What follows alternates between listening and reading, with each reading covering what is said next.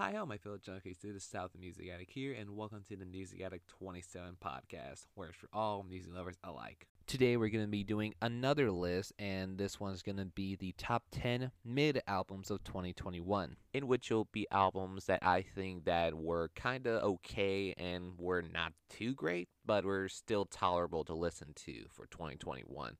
So now, starting off at number 10, we have a little EP from Rebecca Black called Rebecca Black Was Here, and this was like a triumphant return from the well known one hit wonder Rebecca Black. And for some who may not know what was the one hit was, you probably know back in 2011 she really blew up with the song Friday with the very nasally vocals as well, saying it's Friday. But yeah, having a little return with 6 tracks and having a new sound to her style and having to be more of a pop R&B sound and having a normal voice as well, which was very surprising, but the way that it was executed didn't really make it too exciting for me in a sense though too. Even though there's like a few songs that I do enjoy off the EP, it didn't really impress me as much still. I'm still going to see her as the one hit wonder that she's going to be forever. And next is number 9. We have the new Migos album, Culture 3. And now this is the third installment of the Culture series back in 2017. With obviously you know the history of it. Then now coming in, being teased for almost a year and a half, and we finally get it in June. And the only thing I gotta say, it was extremely disappointing. I was close to having this put on the worst list in 2021, but it was decent, I'll say though too. But it was very didn't really live up to the hype that it was getting for a year and a half, and being teased a lot too of having like, oh, we're gonna have Culture 3 very soon, and then it gets delayed, and all that stuff. So after that, I was truly disappointed in how average his sound too. It's like didn't sound anything new or trying to like improve from Culture 2, even though that was a bloated mess of an album. And now with this album here, it just still felt bloated, and some songs were decent, like they're actually trying on some songs, but it didn't really show out as much to me. Next is Fine Art by Cassidy. At number 8, we have this new project from Florida rapper Cassidy, and having a little bit of a mid mixtape with Yellow Wolf in February. He finally releases a solo album and seeing what he can do after being associated with Yellow Wolf and having a small feature from Yellow Wolf as well too in 2019 if I remember. But yeah, I was looking at it and saying, okay, let me give him a shot and see what he can do by himself. And all I gotta say is it was pretty mid. Having some pretty bland trap beats on the album and have a nice, decent flow to kind of recover and kind of carry it a little bit too. Some of them were pretty decent, I'll give him that, but even like some of the lines that he would say would kind of make me laugh occasionally in a sense because I was thinking like, okay, that's a good one. But yeah, other than that, it just seemed like a mid project overall, and it seems pretty steady in his little consistency in his flow and his lyricism and some of the production value that he will be going into.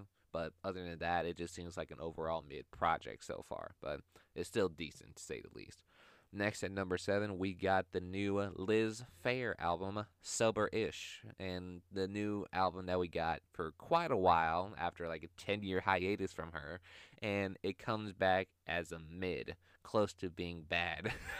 As much as like some of her older stuff in like the 2000s, this wasn't really it for me. That's only the only thing. Even though some guitar riffs really save some of the songs on this album, but other than that, the mixing was kind of mid to me. I don't know why, but the way that they were mixing her vocals really sound bad occasionally, or it's just that like really little mixing was done. And yeah, it doesn't really seem to change as much after a 10-year hiatus, and like nothing really proved to me that she really developed a new sound or a new way of like delivering her stuff, but it just seemed kind of mid to me in a sense. Next, in number 6, we got the new Yebba album, Dawn. This is the latest album from Canadian singer-songwriter Yebba, and after getting an introduction to her in her interlude on Drake's album, Certified Lover Boy, I was very curious to see what was going on and what she's gonna bring in as an artist. So I listened to it, and it was pretty decent. It was a little bit mid and having to be very slow and moody love songs in a sense that she was delivering for her interlude on CLB, which was interesting to say the least. And I can see why people would be kind of attracted to the sound that she's doing for that album. But Dawn itself seemed very mid to me. It's kind of be a little one noted, but I'm sure she'll improve on the next project she's going to be working on. Hopefully so. Next is number 5 is the new Offspring's album, Let the Bad Times Roll. And this is the newest album from them released back in March. And I was surprised at first because to me I was very unaware of them dropping a new album until a month after it was released. I was like, oh, okay, this is going to be something. Let me give a look at it. And as much as I like the Offsprings, I don't feel like this is their best material as most. Even though they had like one rendition, like a piano ballad version of one of their songs from like the late 90s, which I thought was pretty interesting to do. But yeah, other than that, it just seemed very like underwhelming. It may not be like their best stuff at this time, but maybe some people enjoyed it, some people might have not. To me, I might be one of those people that said, okay, it was a nice effort, but not really too much to impress me, to say the least, in a sense. Now, number 4, we got the new Lil Yachty album, Michigan Boy Boat. And this is the newest album that we got from the Atlanta rapper. And we see Lil Yachty going into a different style, like a whole new style that he's going into, in which that he's going into the Detroit sound and Detroit flow, and how much of a steppy kind of conversation like flow that he was going into, like every other Detroit rapper was going into, like T Grizzly, Sada Baby, and a bunch of other artists as well too. As much as that sounds very interesting to a lot of people after having a very mid and kind of subpar year in 2020 with Little Boat 3 and 3.5. And yeah, I was having a little bit of a not so sure feeling for Lil Yachty at that point. But then he dropped this album, and I was somewhat impressed with it, and him trying to improvise and try to like switch up his style and flow and going Detroit a little bit too. But to me, he could do a little better, and if he was going to continue on with this sound, he could definitely step up a little bit more and improve his flow and his delivery sometimes too. But it seems pretty decent too, I'll say that too.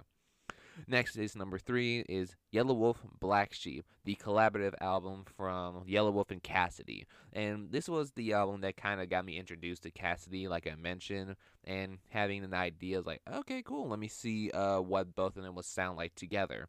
And there were some songs that I do enjoy through the chemistry that some of them would work on together, but it was a little bit subpar on some of the tracks, and majority of the album kind of seemed a little subpar to me due to just the chemistry that both Yelawolf and Cassidy will go on to. There's nothing really wrong with it. It's just not really too much of anything that's like standing out, to say the least, for me. That's about it.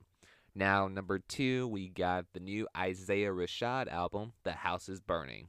After a 5-year hiatus after releasing his last album in 2016, we finally get a new album from him in July, and it was, at first it was alright, and I was trying to see a little bit more into it, but other than that, it just seems kind of mid. After having a 5-year hiatus, it seemed maybe like a new album in which that he might have improved or tried to go into a different sound a little bit too. And even hearing the first song that kind of teased this album a little bit with Lay With Him, which had a very disappointing use of the 3 6 Mafia song, Riding in the Chevy, which I was really hoping that would work well, but it was such a wasted sample to me, in my opinion. But hopefully, if he was going to go into that sound, hopefully it could be a little bit better. But some songs can be a little bit repetitive in a sense of like the structures or how the melody would kind of be going into a little bit. But there's some songs that I do enjoy and having to be more of a